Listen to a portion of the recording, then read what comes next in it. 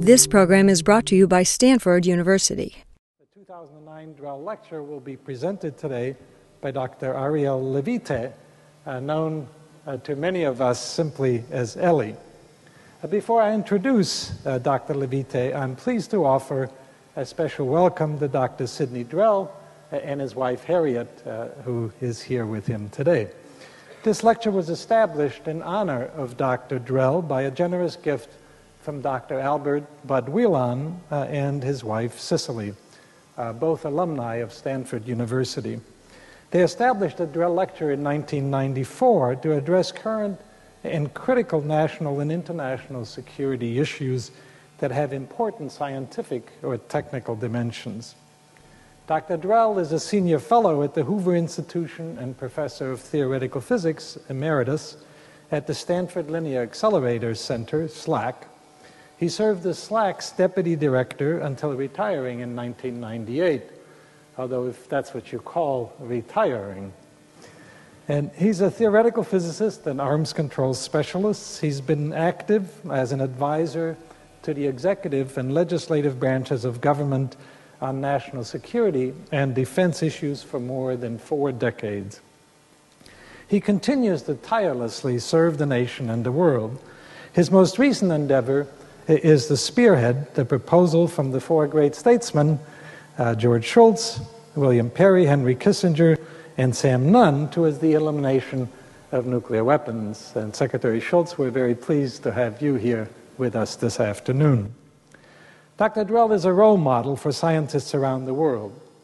10 years ago, he stated, "It is my personal conviction that the scientific community, not each individual, but as a whole, bears a responsibility, a moral obligation to project the implications of technological changes initiated by our scientific progress and to help citizens and their governments shape their practical applications in ways beneficial to all society." He has dedicated much of his life to that proposition, and we honor him today for that leadership and what he has done to make this a safer and better world for all. Sid Drell is also the founding co-director of CSAC. Today, CSAC continues to be a research center devoted to producing policy-relevant research, influence public policy, and training the next generation of specialists in international security. Now I have the great pleasure of introducing Dr. Ariel Levite. Dr. Levite is a distinguished policy leader and nuclear practitioner who has tackled some of the world's toughest nuclear challenges. His lecture today, A Moment of Truth for Nuclear Energy, will focus on how to decouple the expansion of nuclear energy from nuclear weapons proliferation, how to operate nuclear power industry safely and securely, and how to find long-term solutions to handling nuclear waste. Dr. Levite, a longtime friend of CSAC and Stanford, is a member of the Israeli Interministerial Steering Committee on Arms Control and Regional Security, and he's currently a non-resident senior associate in the Non-Proliferation Program of the Carnegie Endowment for International Peace. Before that, he was Principal Deputy Director for Policy at the Israeli Atomic Energy Commission and Director of the Bureau for International Security and Arms Control in the Israeli Ministry of Defense. From 2000 to 2002, Dr. Levite was a visiting fellow at CSAC and co-leader of the Center's Discriminate Force Project. He has taught at Tel Aviv University, where he earned his bachelor's degree, and also at Cornell, where he earned his master's and PhD degrees. And he's also taught at the University of California at Davis. Dr. Levite has written and edited many publications, including The Current Proliferation Predicament, which was published in Atoms for Peace, A Future After 50 Years, and also an article entitled Never Say Never Again, Nuclear Reversal Revisited. And he published that in International Security, and we're proud to say that he wrote that while he was a visiting scholar at CSAC. Dr. Levite will take the podium in just a moment, but I would like you to hold your questions during his talk until the end, and then they will have a question and answer session. I'd also like to remind you to please turn off your cell phones at this particular time. So at this point, I would like to turn the podium over to Dr. Levite, and please help me welcome him to Stanford. Dr. Levite.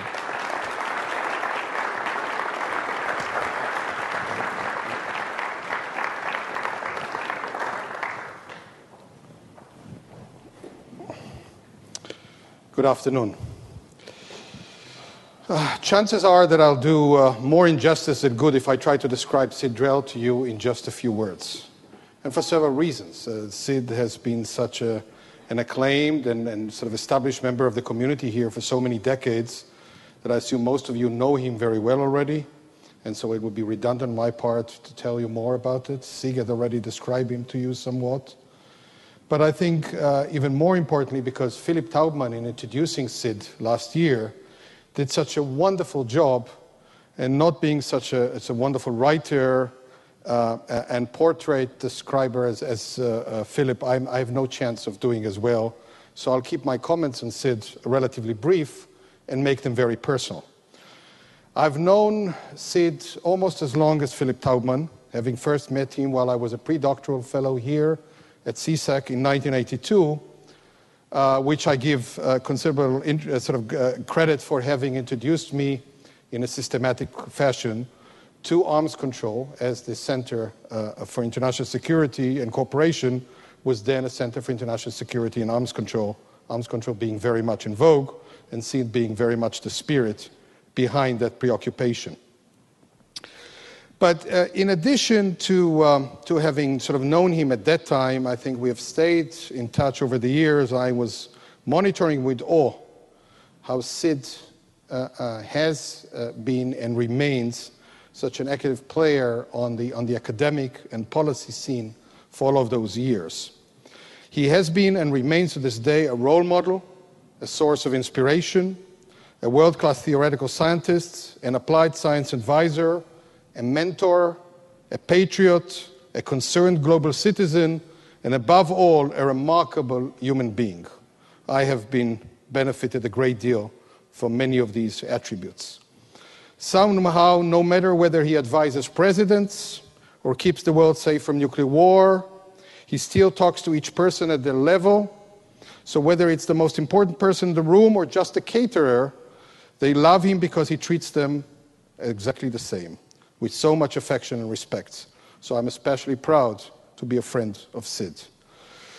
That none of Sid's qualities have changed by one iota after such a distinguished career, spanning almost 60 years, that he's still as active as they come on all of those fronts to this day, as Sig Hecker had already described. That he continues to do so modestly, notwithstanding his acclaim, is a testimony to how unique of a person Sid is. So I feel that it's a true privilege and honor that has been bestowed on me today to give the presentation in his honor this year. I'm truly moved to be able to do so in the presence not just of Sid, but also Harriet, Persis, George Schultz, Chip Lecker, Sig, many others, members of the SLAC community, other members of Sid Enormous Fan Club, all present. Let me show you just 3 slides that try to capture for you who I think Sid is before turning to discuss the topic that was actually assigned to me, the issue of nuclear energy. One, a remarkable physicist, and it's quite remarkable to see that it was not just recognized here in the United States, but in Russia as well. So this basically speaks for itself. The second is just to give you a list. I don't wish to expect you to memorize this entire list, only to tell you that in trying to package it into one slide, I had to take many of his accomplishments away. So they're all registered on the website if you actually want to see the others that I've omitted for lack of space, no other reason. And lastly, I want to say something about Sid and the various areas that he has been working on, and the kind of person that he is. I think you've already heard that Sid has had a lot to do with work that sort of over many, many years in trying to keep the nation safe, in trying to keep the U.S. nuclear arsenal reliable, safe, but also one that doesn't need to be used, as sort of a lecture on so many different settings. as the co-developer of the first reconnaissance satellite of the United States, and then many, many more to come, but their pictures are not equally accessible as this one, the Corona. As someone who has not only developed military gear or nuclear weapons, but has also been at the forefront of the dialogue across cultures and across nations to try and reach common understanding that would make their retention, their expansion, and needless to say, their use unnecessary, as this picture says of some of those early dialogues on the left at Erice. As a colleague and a pair of cherished friends, even during particularly hard times with Andrei Sakharov and his wife Elena Bonner. And for those of you who are less aware of this, also a gifted musician and someone who particularly loves dogs. Why am I talking about nuclear energy today? Why has I decided not to talk about nuclear weapons here, but we'll actually talk to you about nuclear energy? The first reason, which may be the most important reason, is that I think we're beginning to see unfold in front of our eyes a race to acquiring new nuclear power plants. It's a race in the sense of the pace that is quickening, in terms of the scope that is global, and in terms of the dynamics where we may be seeing one country going in that direction, inspiring others to do very much the same.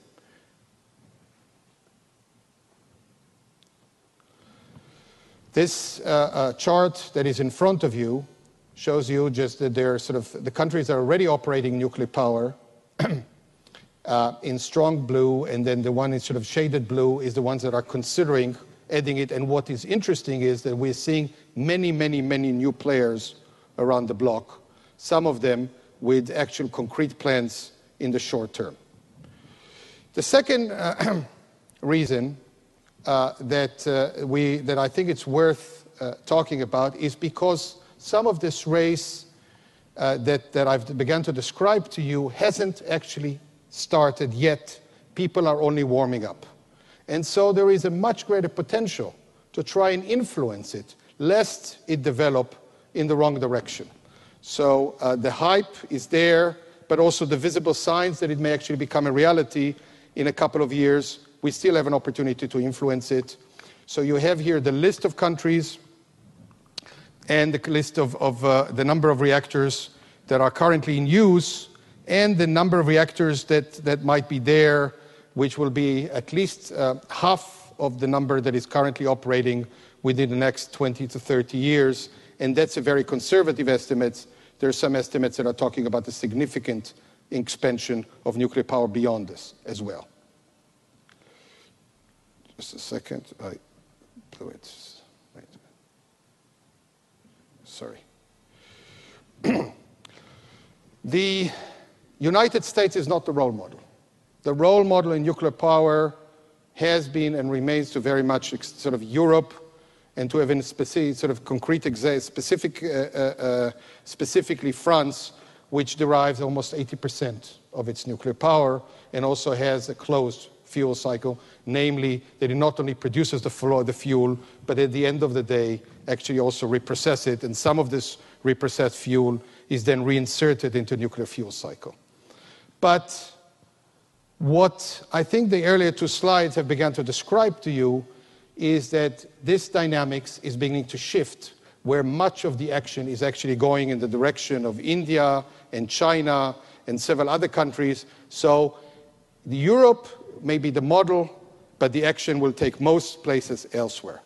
Look at the statistics here, and you would get a feel of where the action currently is. There'll be much more of this as time wears on.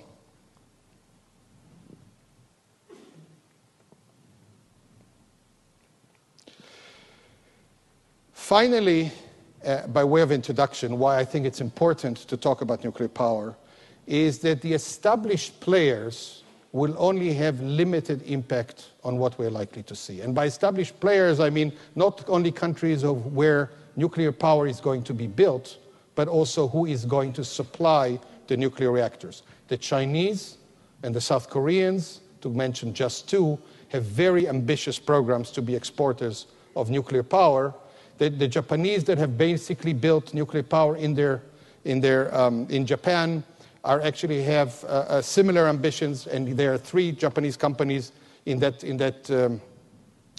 list, where those being Toshiba, Hitachi, and Mitsubishi, and we can then talk about the established players as well, all of which are trying to get into the act. What drives this new discovery, this new zeal in nuclear power, particularly after almost 25 years in which nuclear power has fallen out of favor? One is a sense that the global energy demand, notwithstanding what we're seeing in the last couple of months as a result of the economic recession, requires additional energy sources, and those additional energy sources in general, and sort of electricity sources in particular, do create particular appeal for nuclear power, and as I will explain in a minute. The second is the sense that the other sources available may not do, that they are either in dangerous parts of the world, that they're put in politically and from a security perspective, that those additional energy sources are extremely difficult to obtain, that they may politically in problematic areas in terms of someone trying to actually manipulate the supply, and therefore that we may face a situation which is really characterized by unprecedented phenomena, and I'm going to give you just these 2 slides to illustrate what we may be seeing. Nuclear power that has had a mixed record at best with terms of cost and competitiveness has also become, for a variety of reasons, somewhat more competitive. And if we actually factor in a topic that I'll get to a bit later, if we actually factor in some incentives associated with avoiding carbon emission, would actually be remarkably competitive. Some of the countries that are vying for nuclear power actually have oil in abundance. They are looking at nuclear power to provide them with a substitution of their oil for the oil consumption, so they can actually allow their oil and gas to be exported in significant quantities. Russia is just one case in point. The UAE considerable interest in nuclear power is another case in point. I think that if you talk to Europe today, and having been there in the last couple of weeks, the aftermath of the second crisis between Russia and Ukraine and the gas trouble that followed suggests to the Europeans that they can no longer rely predominantly on Russian gas. This is not equally shared, but acutely shared in many places in Eastern Europe, but not exclusively in Eastern Europe. And while the Germans are lagging behind, the Swedish decision last week to actually re-embark on a very ambitious nuclear energy program after having phased out nuclear power building nuclear power for more than 2 decades is just the lightest in a series of decisions in Europe to go ambitiously again in nuclear power, preceding Sweden, where the United Kingdom, Italy, and of course several other countries in Eastern Europe, the most interesting of which is Poland, in collaboration with the Baltic republics. So energy security is a big issue, and the fact that nuclear power could provide an indigenous base for generating significant electricity is a serious consideration. Another nuclear particular issue that I don't think that many people are paying attention to has to do with the age of the existing nuclear infrastructure. Look at the following chart. Sort of at the beginning of this year, the bulk of the nuclear reactors operating worldwide, and as I've noted earlier, there are 430 or so reactors operating, are over 30 years old. Those reactors were not designed to work for originally for more than 40 years. Some examination that has been done has revealed that those reactors could be robust enough in most cases, not in all cases, to actually have their life extended somewhat longer, perhaps as long as 60 years, but the sense is that even the best of these reactors are sort of already sufficiently old that we need to think about phasing them out and what comes after that. The United Kingdom, for example, that has had an older generation of nuclear reactor, will have to phase all of its existing nuclear power plants shortly after 2020, the last of them, and so on, and therefore is trying to think about going back and building many nuclear power plants to replace the existing facilities. The environmental benefits have been a decisive factor in influencing decisions of several countries. I've already mentioned Sweden, particularly because Sweden is so environmentally conscious. But that has also been true of other Nordic countries. It has also been true of several other countries across Europe, Italy being a case in point, that have decided originally to phase nuclear power and are reconsidering it because it would be absolutely indispensable if they want to meet their carbon emission obligations. There is a vibrant debate now going on in Europe whether there is any other way of doing so without nuclear power, not with nuclear power making all of the difference, but at least some of the difference. Nobody has yet come out with the answers how this could be done. There is clearly a sense in some circles that it's good enough. If it's good enough for the big guys, then it should be good enough for others as well. And that's where the copycat syndrome is coming to.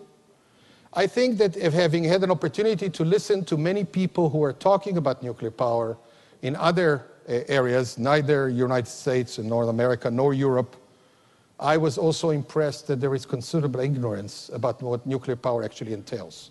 That the picture is not entirely rosy, that there are limitations, that there are complications, that there are stringent requirements, and it has a very uneven history, and that one should be painfully aware of that history in order not to repeat past mistakes. That information, unfortunately, is not widely understood in certain circles vying for nuclear power. There is a certain element of prestige still associated with nuclear power, notwithstanding the fact that nuclear technology and nuclear power technology has been there for 2 generations. There is a sense that maybe there is going to be a new regime in place that would further deny nuclear technology, so one better preempt and build some of those facilities and be part of the club, or else have the doors of the club closed on them, denying them the possibility to get nuclear technology in general or certain components of the nuclear technology. And of course, and lamentably, there is a very strong sense that some of those vying for nuclear power may not actually be going for nuclear power, but may actually be interested in nuclear weapons, or at least having an option to get to nuclear weapons should they elect to do so. What is enhancing the nuclear appeal? Before we get to the demerits of nuclear power, one is that whereas nuclear power in the 70s and 80s was not particularly reliable, its reliability factors being at best around 70%, we're now talking about reliability of nuclear reactors being in the 90% range. Nuclear power has therefore, after maturing Western nuclear technology, I should emphasize, to a lesser extent also Russian, but much more so Western nuclear technology, has proven itself to be remarkably reliable, certainly compared to what it has been in the past, and is indeed providing the backbone of electricity generation in many places. So there is a much improved reactor operation record, and the ability of to rely on nuclear power to be a base loader, namely that even in periods where the temperatures may be cold or hot, even when it's kind of windy or dark, unlike other sources of energy, whether it's wind or sun and so on, nuclear energy can provide electricity. Another complication that haunted nuclear power when it became widespread, particularly in the United States, was the fact that it was scattered all over the place. The operators were many and had operated relatively few facilities, ran into a lot of problems as a result. The consolidation of the industry at the moment in the United States, there are only 7 major utilities operating nuclear power, has definitely helped create a more nuclear-friendly environment in terms of a core, robust, experienced personnel to operate those utilities and to make sure that the nuclear power operates successfully. I should add and here's one of the issues that I'll come back to, that when you have now many operators that have decades of experience behind them in operating these reactors, it's a great plus, because these guys basically know what they're doing. One of the challenges in front of us is that this generation goes away, and if we don't decide what nuclear power fate will be, then there will be no new generation of operators to man these facilities with all the complications that follow. One of the biggest dilemmas surrounding nuclear power in the past had to do with the fact that one could not predict with any reliability when one actually complete the construction of a nuclear facility.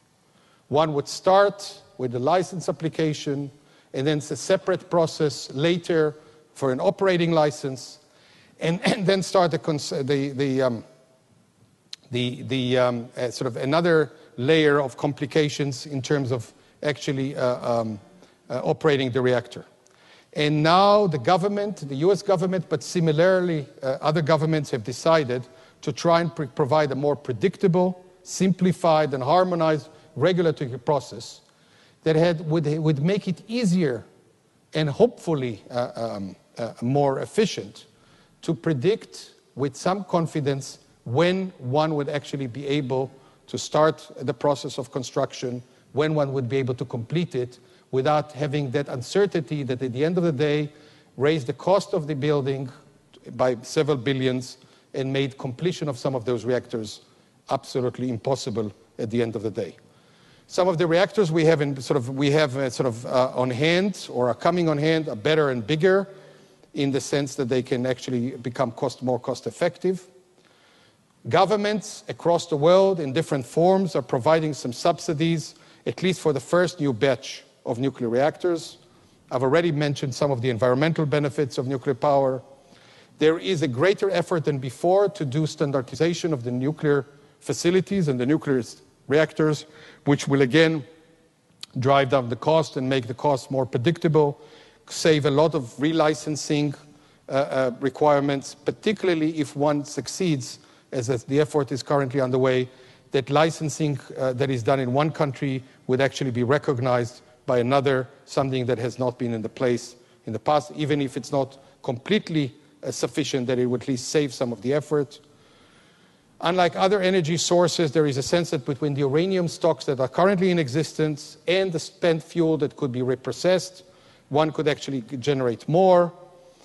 And then one looks at the economic factors and so on. I won't get into any specifics here. One sees that nuclear power does have its advantages in the non-gas gashouse emission generation.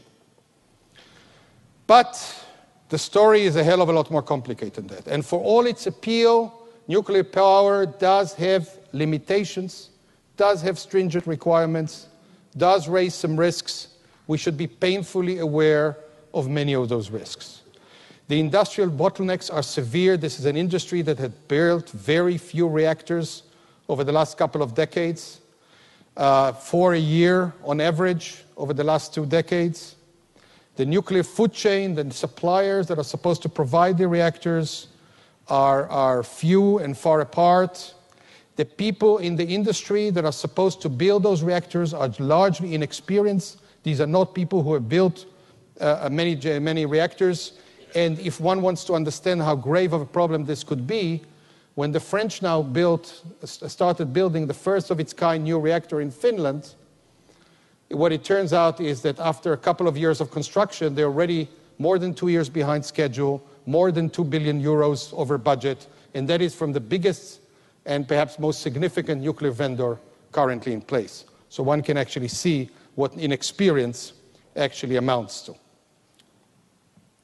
It is extremely difficult as a result to calculate with any certainty what the construction costs are going to be. The utilities that are eager to have nuclear power and already have some of the older reactors and would like to look at new ones. And for the moment, the NRC, the Nuclear Regulatory Commission, has, I think, 37 license applications for new reactors in the country. None of these utilities is already in a position to commit to actually transform the license application that is applied for into actual full-fledged construction. In part, this has been a problem before the recent economic meltdown. It has, of course, been made much more severe with Wall Street becoming so risk-averse that financing packages for new nuclear power are much more difficult to come by, particularly in light of the recipients of this new build of the nature that I've already referred to in Finland. There is some uncertainty as whether the governments would continue to provide the level of support necessary to jumpstart the industry. For those of you who've been following the press over the last 24 hours, then there was a debate in Congress whether part of the stimulus package should include increase in the scope of the loan guarantees that are being offered to nuclear power. For the moment, it's $18.5 billion, whether it should be increased to 50, and the motion, for the moment at least, has been shelved. One can go into the reasons why, but this just indicates to you that the level of support for the moment is uncertain, and under some scenarios at least, the $18.5 billion would only suffice for 2.5 reactors. Similarly, Congress here and similar problems elsewhere haven't actually set specific figures in terms of what would be the carbon emission subsidies or penalties, however one wished to define it, that would be offered, that one would have to calculate as part of the economic viability of nuclear power. Waste disposal, which has always been a problem, hasn't gone away. It's still a problem. There are ways of alleviating it. Some of the technological solutions that one would like to see are still a decade or two away. This problem is still with us. Communities that have had nuclear power, by and large, are willing to go for it. Again, communities that haven't are not particularly eager, and that also holds true for expanding the electrical grid. It doesn't pertain exclusively to nuclear power, but it certainly pertains also to nuclear power. There is a significant potential, a significant risk, that if one nuclear reactor turns wrong elsewhere around the world, there will be a setback in terms of at least of the public sentiment, regardless of what the specific parameters of that reactor would be, and therefore that if somebody handles nuclear power irresponsibly or uses it for the wrong purposes, then this would come back to haunt us, and people have to deal with this risk factor as well. And finally, there is a vicious nuclear politics that is unfolding, with the non-aligned countries demanding to have nuclear power for the right reasons and for the wrong reasons alike, and are looking at all kinds of efforts to try and educate them what actually operating nuclear reactors is all about, if you want to do it safely, securely, without it turning into nuclear weapons or into an environmental disaster, and so on, are pushing back on efforts to try and treat them as second-class citizens. They consider it as a condescending, unacceptable approach. Let me say a few words as I near conclusion with respect to the United States. The United States used to be at the nuclear forefront on weapons, on naval propulsion, and on power. However, I want to show you one quick slide that will give you a sense. Look at the number of reactors worldwide. I could have used figures in other domains as well, but will give you the magnitude of the US advantage in that domain.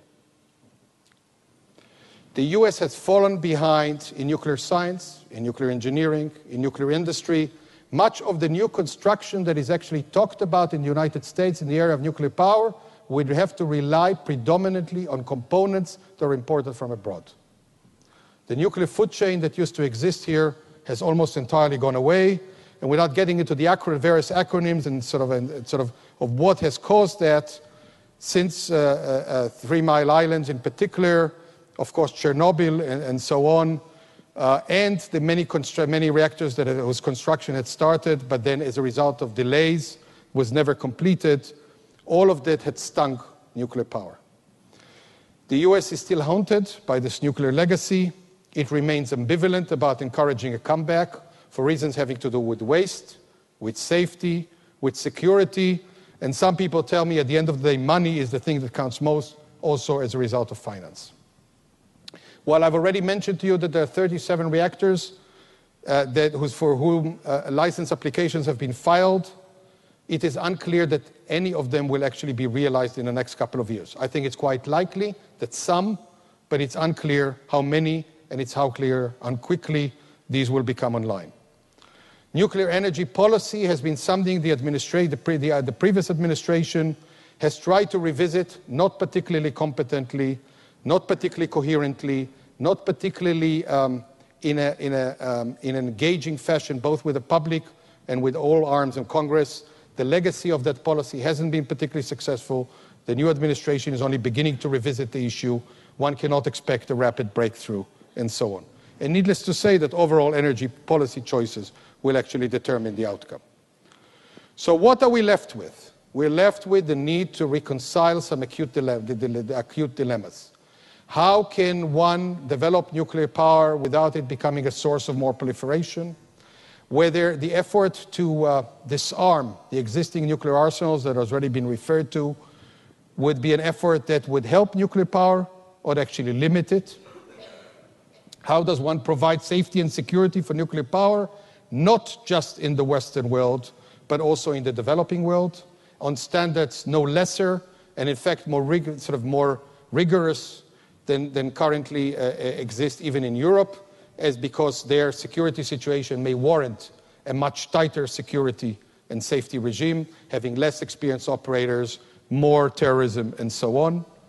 How do we actually solve the nuclear waste problem, or at least find a temporary arrangement to store those spent fuel rods in an environmentally acceptable manner, in an economically acceptable manner? And the US, for example, policy on this issue is the least intelligent one can actually think of, where the US hasn't been able to deliver on its plans to open a depot where it could actually put those, and it's paying billions and billions of dollars a year just for interim storage to keep those fuel rods from going places which would be bad to have them. How does one disseminate nuclear culture and knowledge without doing so in a condescending manner? How does one finance new building?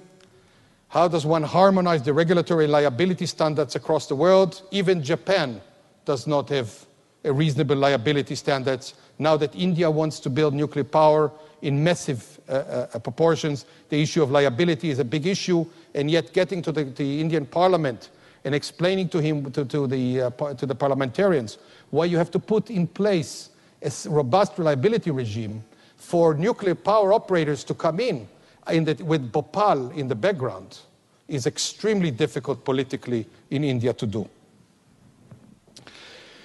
How, in particular, a particular issue on nuclear power, the core of the industry has gone towards building bigger and bigger reactors. Those are more cost effective. And yet one of the consequences of introducing these reactors is that they require a much more robust grid. As a result, these are less and less compatible with the need of developing countries who are actually vying for nuclear power. What that means in practice, that we may find those countries, those new nuclear aspirants, going for an older generation of nuclear facilities that are smaller, that are less safe, that are less secure, and so on. They're also less economic for the wrong reason. So we have a problem here that the development of the nuclear reactors is actually being tailored to the Western world, whereas much of the development is actually will actually occur elsewhere. And I've already mentioned the global politics.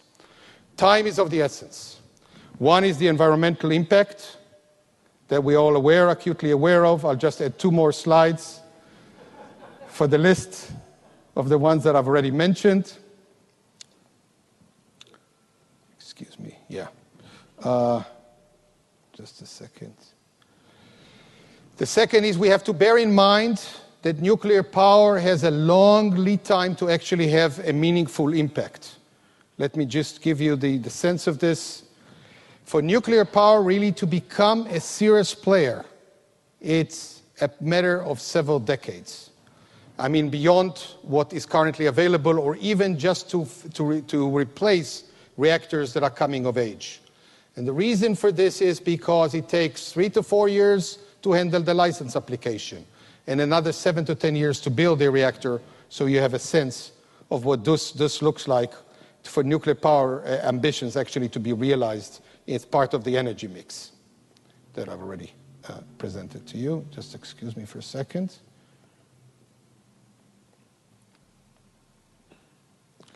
The nuclear industry that has been growing dramatically in anticipation of rapid growth may not be able to sustain the people they have absorbed. And the schools of engineering and others that have begun to reopen after being closed for several decades may not be able to sustain their programs if the future of nuclear power is not sustained. Plain nuclear phase-out of the nature that I've already mentioned for the United Kingdom, and which I've referred to in the context of the age of the reactors, are also becoming an issue. The suppliers that are very hungry after several decades of being deprived of new contracts run a risk of an unbridled competition, which could then also mean cutting corners in many areas that we're not particularly comfortable with. And clearly, the nuclear disarmament process, as I've already mentioned, could open new opportunities, for example, by making some more fuel available, but also runs the risk, runs other risks in terms of sort of other people who have done things in the context of nuclear establishments becoming available to do it elsewhere, and therefore cloud the nuclear vision. So what I take away from the years that Sid had invested in me while working not on nuclear power but on nuclear arms control and nuclear proliferation is that one needs to pursue an integrated policy that is national and in an international scope, that marries science, technology, economics, security, and politics. We're not there. We're not there on a national basis. We're not there internationally. The current situation is unsustainable. And unless we find some way of forging a consensus around where we need to go, that first is a national, because the United States is such an important leader, and then tries to broaden it and bring other key players along, that would make things very challenging, both environmentally as well as in terms of security. Thank you very much.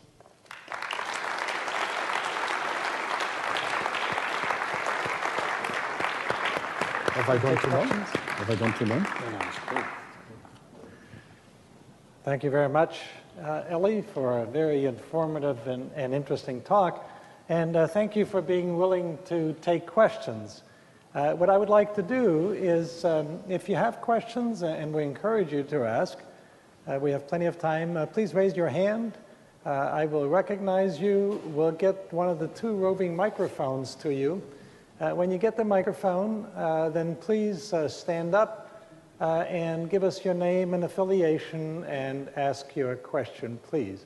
And I saw one hand back there already, and we'll start with you. Yes, I'm Dave Chapman. I live around here.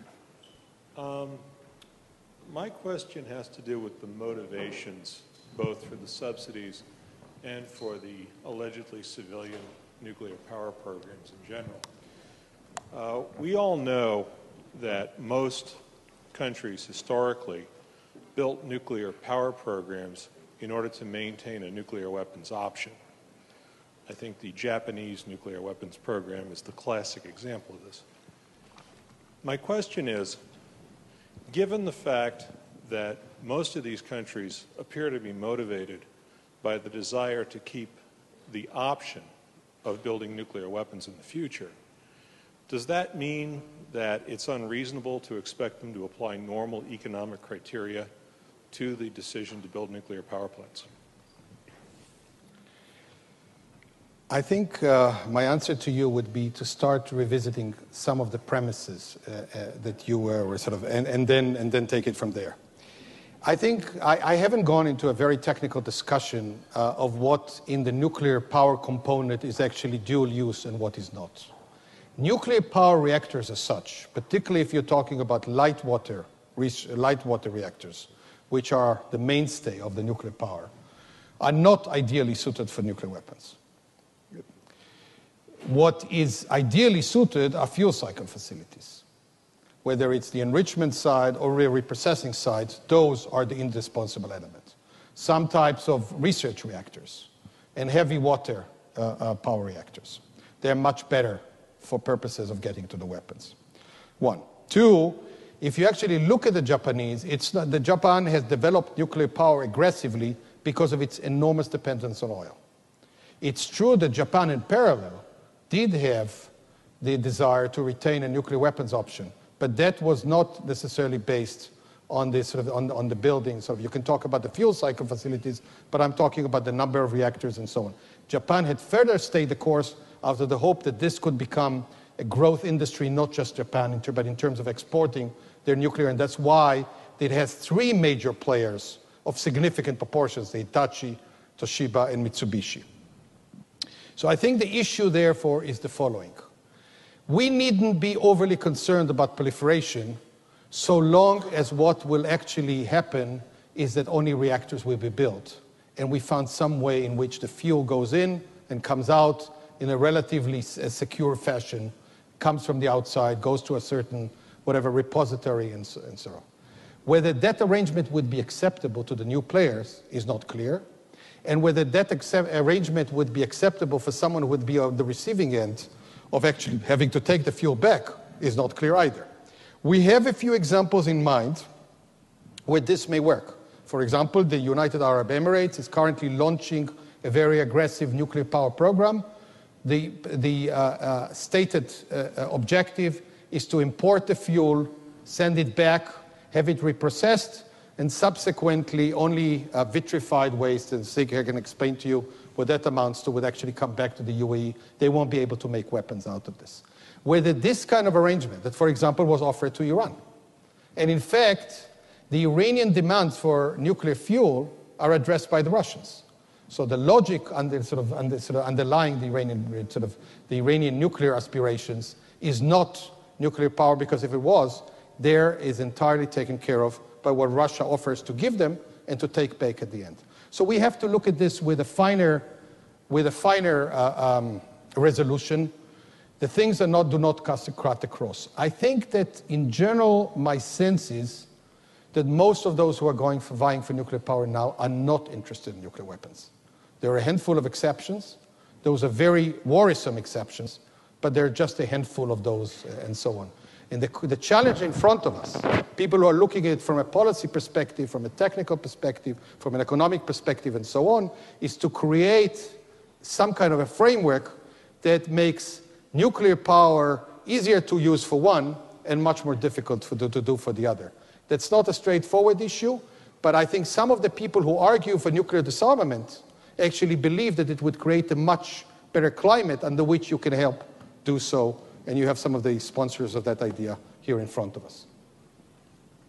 Yes, over here, third row. Mike Livrite, I'm just a person.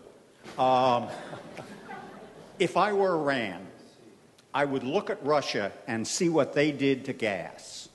I would look at the United States. I would look at people who might supply my nuclear fuel and say, I don't trust that 10 years down the road, they're not going to get mad at me and I lose power. How do you deal with that if you are a paranoid country, or do you just eliminate paranoid countries? For an Israeli to play the role of an Iranian is great fun. Let me, ironically, I actually had the virtue of doing so when I was working for the government. So let me try and address your question, which I think is very serious. So joking aside. One way in which one would do it, not the one I would necessarily recommend, the Iranians and the Russians have been talking about, is that much of this fuel comes ahead of time.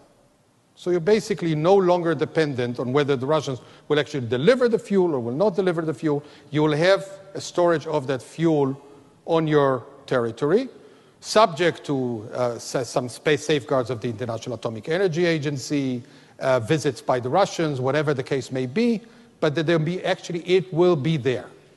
That's one option. The Russians have partially accommodated that, but have behaved more responsibly than that, so they haven't provided the Iranians with large supplies. In fact, they have used this as a leverage, so that if the Iranians misbehave, the Russians could say, we're stopping the fuel supply. So it cuts both ways. Second, there are lots of ideas now on the table on how to reassure countries that are using the nuclear power for the right purposes, that sort of they would be receiving the nuclear fuel in a reliable fashion.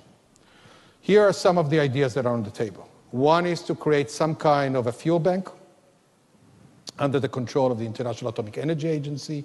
There have been monetary contributions to create that fuel bank and to make sure that the fuel bank is not regulated by political considerations. A second one, which is, and there have been the US, the NTI has been supporting it, several others, there have been some monetary contributions of several Arab countries as well as Norway and others. A second approach has been to offer some bonds that would offset whatever economic disadvantage is created as a result. The British are behind this, sort of in trying to create some financial instruments that would basically offset the risks associated with finding that fuel elsewhere. There's several other several other options there. To give you one example, which says if what the Iranians would be able to keep, not necessarily not produce the centrifuge, but whatever they're able to keep would be kept not as a low enriched uranium, but actually as fuel rods in some capacity, even if they get it from other suppliers. So there are several options to do so. None of them is perfect. But if economic viability is what you're concerned about, I think that those, by and large, are considerations that should outweigh in favor of one or more of the options that I've laid out. To develop your own facilities for producing nuclear fuel.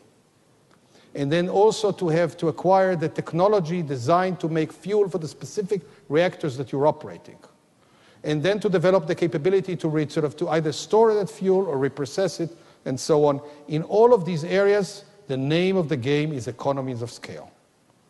A handful of countries possess the technology. In some of those cases, it's not just one country. For example, the most successful enrichment operation is by Urenco. It's a three big countries in terms of nuclear technology operation. So the Iranian offer is hopeless if they actually want to make it economically viable. Next question. Yes, there's a question over here on this side.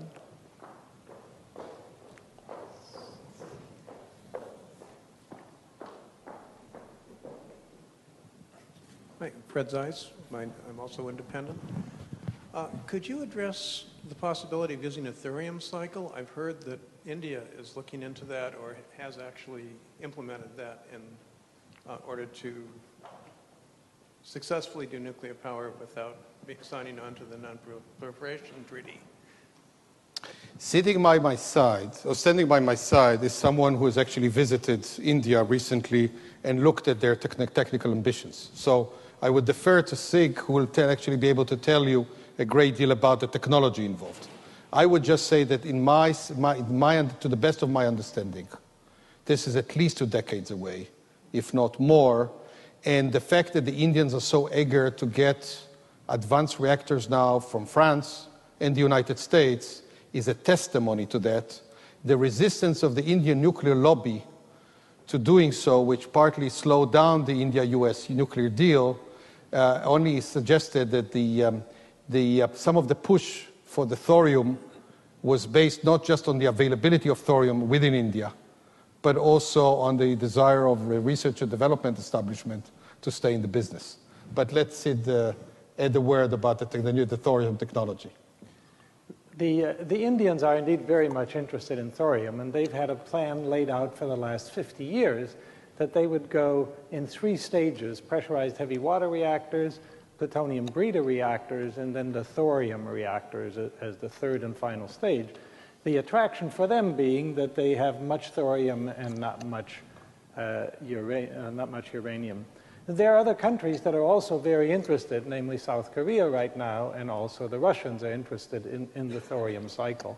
But the Indians have done the most. They have run a small thorium reactor for over 2 decades, but it's really just a research reactor. It's a very interesting concept. It avoids the word plutonium because you start with thorium, but you make uranium-233, and it turns out you can make just as good a bomb out of uranium-233 as you can make out of plutonium. The proponents will tell you, well, there's something called uranium-232 that grows in, and that's rather nasty, and therefore it's more proliferation resistant. That really hasn't been demonstrated as yet. It's an interesting concept. It has a lot of potential of having much thorium out there, but it really needs a long way to go before it can be proven that it's economical and that one can actually make it more proliferation resistant. There was another question right here on that side, yeah? My name is Ron Horn. I'm from GE Hitachi, a vendor. But my question really is, how can the United States play a leadership role if it doesn't solve the waste problems and have a solution? First of all, I think that the United States need to address the waste problem. And I think that that is one of the elements that is necessary for the U.S. to play leader. Let me put it this way. Suppose the United States was to abandon nuclear power altogether. Would the U.S. still be left with a legacy of quite a few decades of operating many nuclear power plants, and the result of that have to deal with the nuclear spent fuel? So what happens is that the nuclear spent fuel challenge is in front of the United States regardless of whether there is more nuclear power or not. That's my opening position. So for me, this is not a question of leadership, it's a question of viability for the long term from an environmental standpoint of whatever waste you have produced over several decades. Can the United States afford to decommission whatever plants it currently has rather than let them run the course of the next 2 decades and so on from either an environmental point of view or from an energy requirement point of view? I think the answer is no. So if you already have to deal with a waste issue, and the need to deal with a waste issue is acute, because all of the proposals that have been put in place, which were basically were basically around the Yucca Mountain and so on, we all understand that the Yucca Mountain thing ain't going to work for 2 reasons. One is politics, and the second one that even if you were to take all those spent fuel that is already out there, put it in Yucca Mountain will be full. And so what happens, it won't suffice. You need to reprocess or find some other way of handling it, or else you need a this won't do. So what I'm saying is the United States need to do it regardless of whether it wants leadership. The second thing is, I feel that there is no substitute to U.S. leadership, because suppose the United States decided for one reason or another, or better yet, was unable to decide what to do about nuclear power. Would that mean that others that have basically decided to embark on ambitious nuclear power programs stay out of it? Maybe it will whet their appetite to do more of this and show the United States that they're ahead of it. We're already seeing the rest of the world going in that direction. India and China are going in that direction. Korea is committed to building 6, already has 20 plus reactors, committed to building another 6 over the next decade. I can go on and on with the list. I will also mention Sweden, United Kingdom, and so others. So if the United States wants to be in a position where it has the technology, it has the industrial base, it has the political clout, and so on, to shape the direction it needs to I think that a part of it will depend on whether the United States had phased out nuclear power or not. Some would say, and I defer to them on this one, that it would also mean whether the United States is willing to go further in the area of nuclear arms control and disarmament. So, Ellie, if I may, let me just follow up on that. So if you say the United States should lead for all the reasons that you indicated, do you think it's capable of leading, both from a standpoint of having the political will, but also the technological horsepower? Given that the United States had been the forefront of nuclear weapons, given that the United States had remains at the forefront of nuclear weapons, given that in terms of the technical and technological capabilities associated with this, the personnel associated with this, given that the United States had been the forefront of new naval propulsion and remains so. Most of the people, by the way, that are going into the industry are people who are actually growing out of the Navy, to a lesser extent out of the labs, but basically out of the Navy. So it clearly means that the U.S. has that in there. What had died away was the logic driving it into the direction of nuclear power as such. Now, I firmly believe that as long as we remember what nuclear power is good for and what is not, nuclear power has a role to play. I believe that therefore, between dealing with the past legacy and dealing with the future energy challenges and environmental challenges, the U.S. needs to go back into nuclear power. Not everywhere, perhaps not with the sort of the masses that are being anticipated. I think that it will be much easier to reintroduce nuclear power in places which already had reactors for multiple reasons that I think we all understand. The communities live with this comfortably and so on. That would make it more economical, more more predictable in terms of the ability to complete the projects, less time consuming, and so on. And I think in the course would actually re-empower the United States to play that leadership role in trying to deal with the waste issue, with the proliferation issue, with the security and so on. Let me mention that there are a few areas where the United States had tried to do some things. To give you an example, after September 11th, the United States had taken the lead to put nuclear security higher on the agenda than it has been. Not nuclear safety, that has been all there all along, but nuclear security. And has been able, with some success, to put it on the agenda of other countries that have previously been rather lax in terms of how they treat issues of nuclear security. So this is not an area the U.S. focused on with tremendous effort, but even the limited effort was enough to register with others. To the extent that this becomes a part of an integrated package, I think would make a lot of sense. Dr. Drell, if we can get the microphone. Eli, can you give us any insight into what the Israeli government is thinking about for nuclear power in the future, both in the country and in the region?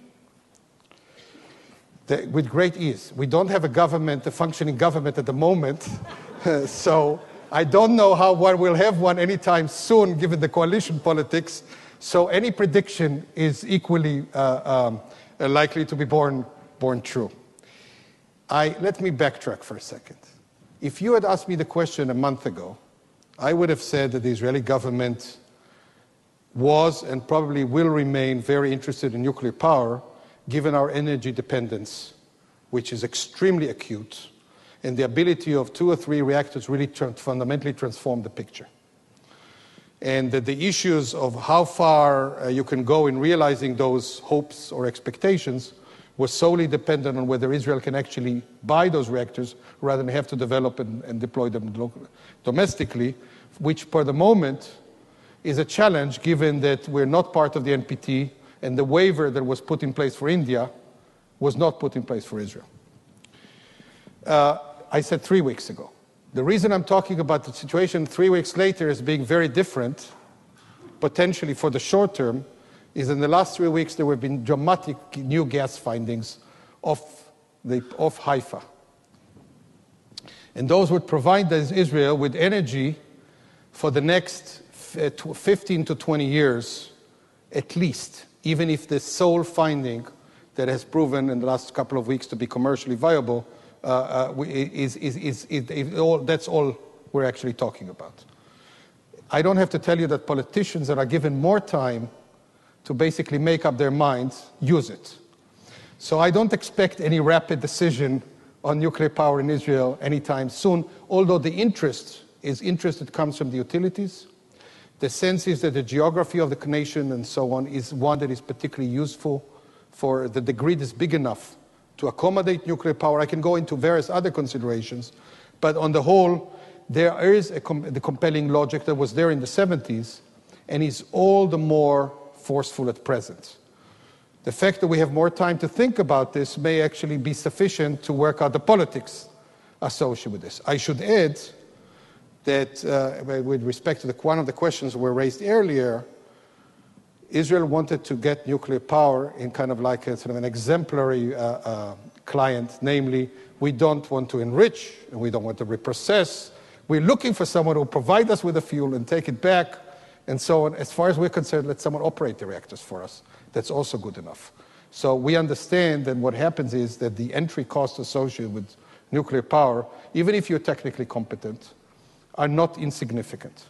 And therefore, to the extent that you can actually rely on seasoned people to do it for you, both to provide you with the fuel, to give it back, and so on, I think would be particularly a useful approach. So the bottom line is there has been interest. It remains there. Gas supply interruptions with Egypt have even made the situation even more acute. But I don't expect an easy decision, even if a government is formed tomorrow. Yes, ready? Your statements about yucca were depressing. I have two questions that are related. First of all, in filling up yucca, were you talking about the statutory limits on storage or the physical limits on storage? The physical. The physical. And did you take reprocessing into account in that? No. Well, that's the issue. The issue is, you're absolutely right, reprocessing is a key issue. Without reprocessing, yucca is already full with the existing spent fuel, yes. And the second question is, do you see an alternative site in the United States that would be more politically viable than yucca? It's, as an Israeli, I feel that this is a question I'm not all that competent to handle. Do you want to address that? Let me put it this way. I don't think that I have to date heard there is one. Politically acceptable. There may be geologically and otherwise, but I haven't seen any other state volunteering to take all the nuclear waste. The remarkable thing was, by the way, is the following. The Russians have actually contemplated rather intensely the possibility of becoming a spent nuclear waste depot, including for spent U.S. nuclear fuel that has been supplied to many countries. It could be advantageous, commercially viable, there is place to accommodate it, and so on. And needless to say that when we're looking not just at reprocessing, but one of the biggest challenges, there are a couple of people here that can comment, Sid and Sig, and among others, the biggest challenge in terms of the future technological development of nuclear power is actually how do we take the waste of today and make it the fuel of tomorrow and be able to operate those reactors not only in a way that is proliferation resistant, but also in a way that is safe and reliable. There is a big, big effort underway.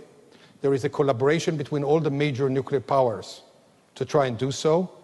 There is a belief that this is viable, but there is also an expectation it will take about between 1 and 2 decades before we actually see that this is indeed working. Tom, you had a question here? Tom Finger from here at Stanford. Could you elaborate a little bit, Eli, on the scale, cost, age of technology, ease of operability kind of questions that you pointed to, with particularly countries that don't have nuclear facilities, don't have a large grid, be more interested in smaller scale facilities in terms of who would manufacture them, how safe they would be relatively, how easy to operate indigenously, who's favored, who's disadvantaged, and what are the timescales?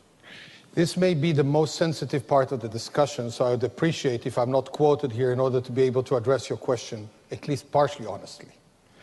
The ones who are vying for that part of the market now, the less developed are the Chinese with old reactors and smaller reactors, the Canadians with their heavy water reactors. I can say it here, the nature that the Indians have been able to draw on to produce the plutonium for the bomb and so on. We're talking about reactors that are several hundred megawatts and so on. The older Russian reactors of the nature that is currently deployed in Romania, Bulgaria, and so on, and some of them are actually able, Skoda, for example, is able to produce them, and so on. Those are not, leave aside for a second the Canadians, those are not necessarily the kind of reactors you would like to see deployed, neither from a proliferation standpoint, nor from a safety standpoint. I'm talking about the Canadians on the proliferation, the others from a necessarily safety point of view. but they're the only ones currently out there that would not overload the grid. There is one more idea. Some people consider it brilliant, and others consider it reckless, which is the Russians have been trying to offer floating reactors based on their never propulsion technology.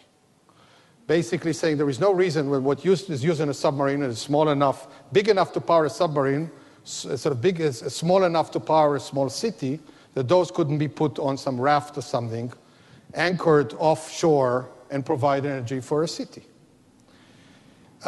Great idea, other than the fact that when you actually look at the safety and security aspects of this, this looks truly horrifying. And we certainly hope that it's kept that as an idea and no more than that. What is available out there is not particularly encouraging if, on the one hand, we're talking about the older generation, or if the Canadian technology, which is very technologically sound, ends up in places where proliferation is an issue.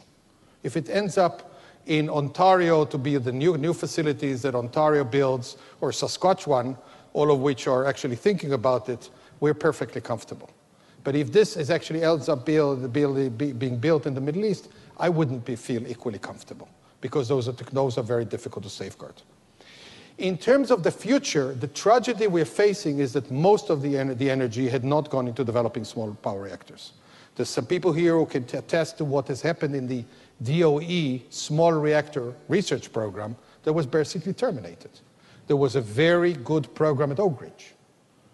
But because the small reactors are not of particular interest to the United States, that program hadn't gone very far, and the result is that it's now terminated, although there was some technical promise there. The ones who are offering a very interesting technology in that domain are the South Africans. There's several others in the pebble bed reactor. There's several countries that are or producers that are actually looking at the possibility of collaborating with them. This might be an interesting idea. It's not there yet. We had a question here, Dave Elliott. In the spirit of our CSAC seminar, Dave Elliott has a two-finger question, which means he wants to piggyback on the last question. A follow-up. I'm glad you raised the small reactor question, because I would be interested in what you know about this. There is a very small reactor program called the Hyperion program. The people who are involved are from the lab, and they spun off. It's a commercial venture. This is a reactor that's the size of a hot tub. It's delivered to localities, used very locally. It's buried. It's run and decommissioned in place. It's never dug up again. And according to their website, they've already sold something like 10 of them. Are you aware of this program and have any comments on it? If reading about it and looking at the back at their webpage suggests familiarity, the answer is yes. In every other respect, the answer is no. I would say one thing. When we're talking about the smaller ones, question is, are we only concerned about the ability to deploy those in places that do not have agreed to support them? Or are we also interested in places which would not be either tasked with an enormous burden of operating sophisticated nuclear technology, and ones where security and security considerations are not overriding? What worries me about the Hyperion is not if it's actually deployed in the United States and licensed by the NRC, in which case I would assume that it's safe for operation in the United States. What worries me, if this is actually being used elsewhere and someone actually attaches to that the kind of bombs that we've seen and so on, what kind of results do we have? So do we have to deploy now several battalions of soldiers just to protect that specific facility, because that otherwise we're facing a huge risk of what happens if this thing blows up, no lesser than, say, a naval reactor is blown up. So my answer to you is, the problem we are facing is trying to square the need to provide smaller reactors, but also ones that are easy to operate and safe to deploy, not just in the place in which they currently exist. That challenge was part of the challenge that the DOE research program was looking at. and which for the moment is not proceeding very far. Yes, we have a question over here.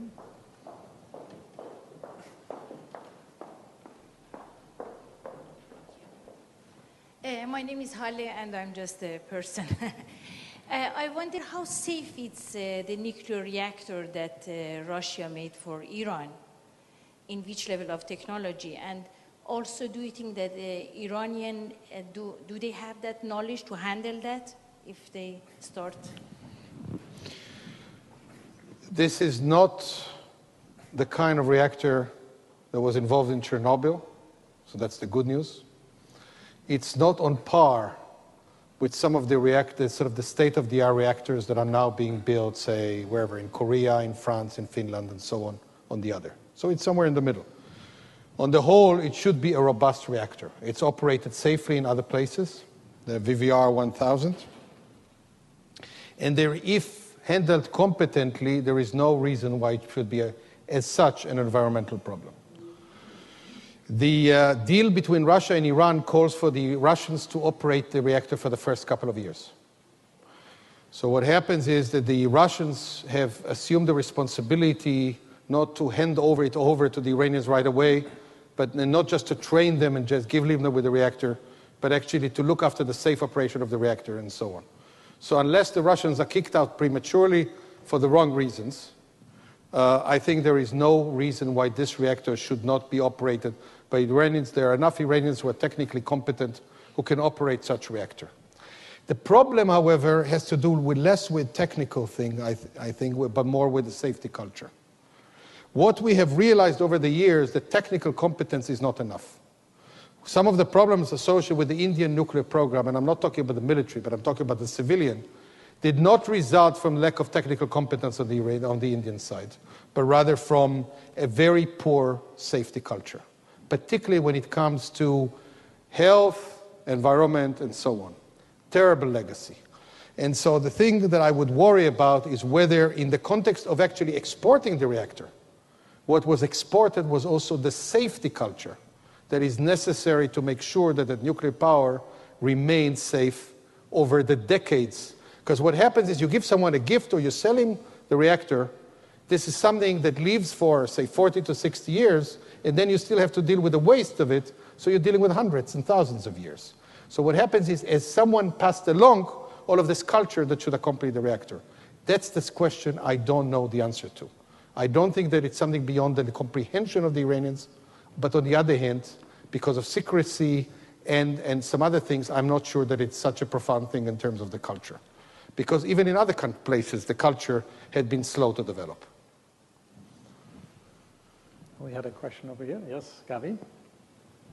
Hi, my name is Gabriella Aoun. I'm at CSAC.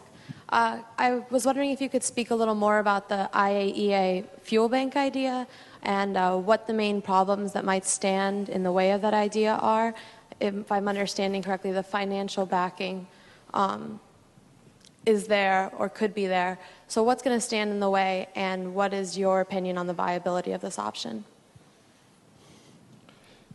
In one word, I think many of those you're trying to entice through that idea are not impressed. And I think they're not impressed, for some of them, because they don't want the nuclear. It's not the fuel that they're actually after for purposes of powering their reactors, but for other reasons. In which case, the fact that it means that they deprive them of the arrangements. Second, some of them are not yet fully convinced that it actually is airtight enough that they would actually get the fuel when they need it. It was related to an earlier question that was asked. But I think the politics of this is vicious. And it's vicious in the sense that there is a lot of prestige that is endowed with this. Why is it kind of a two-class system? Those who are entitled to have fuel cycle facilities and those who are not.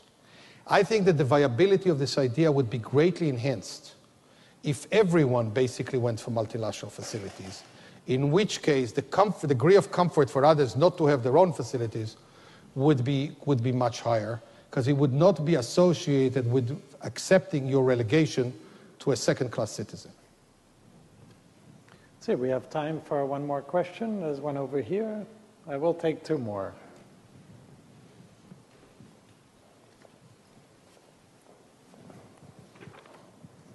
Hi, my name is Eric Wessoff. I'm just a person, but I'm also a reporter.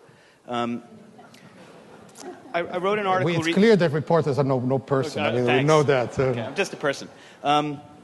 You said, so I recently wrote a piece on just general nuclear power, and whereas I normally get a few comments, I got 120 or 130 comments. So it's obviously, and I write for something called Green Tech Media, so we are ostensibly a renewable energy green power website.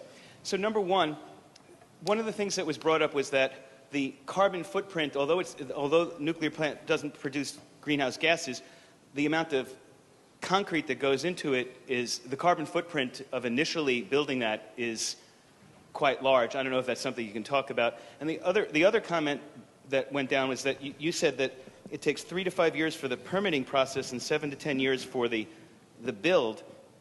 China is able to do both of those processes in 2 years, according to some voices on, again, anonymous voices. Is that something that sounds right to you? So if you can answer either or both of those questions, but can China do those two processes in 2 years compared to out of 3 to 5 and 7 to 10 years? And do you know anything about the build footprint of the reactor? You're raising a complicated question. I think some of the audience is tired, so let me just try and give you a partial answer, and a very quick one at that.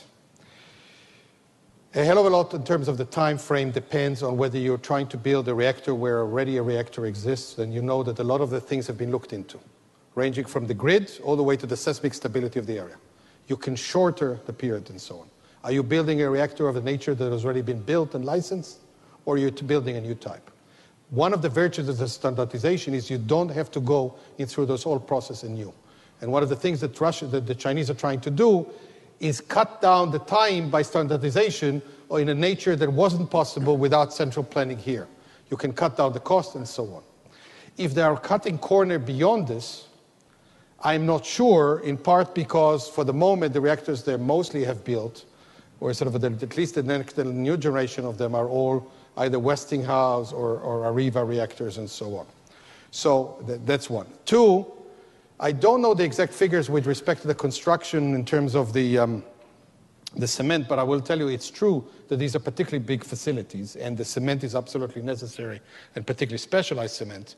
But I think the point to remember is the following. We are talking about power generation for 60 years. That's the thing. And therefore, you can't look just at the original sunken cost in terms of in terms of the emissions, but you actually look at sort of as averaging it over a 60-year time frame. We had the last question over here. I'm a Stanford alum. In September of 2007, the Israeli Air Force took out a facility in Syria. It was rumored to be supplied with some North Korean technology. And I'm wondering if you have a comment on that, and has the Israeli government received any thank you notes to date from any other countries? I will confine my answer to you, for brevity's sake, because the audience is tired, to just 3 quick observations.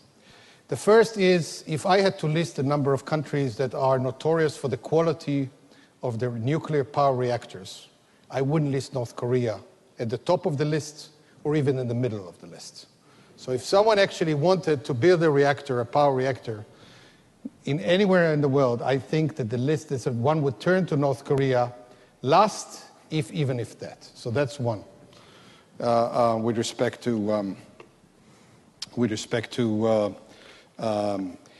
that's one. Two, the North Korean reactors have been used for several purposes, but the primary one, needless to say, is for production of nuclear fissile material for weapons purposes.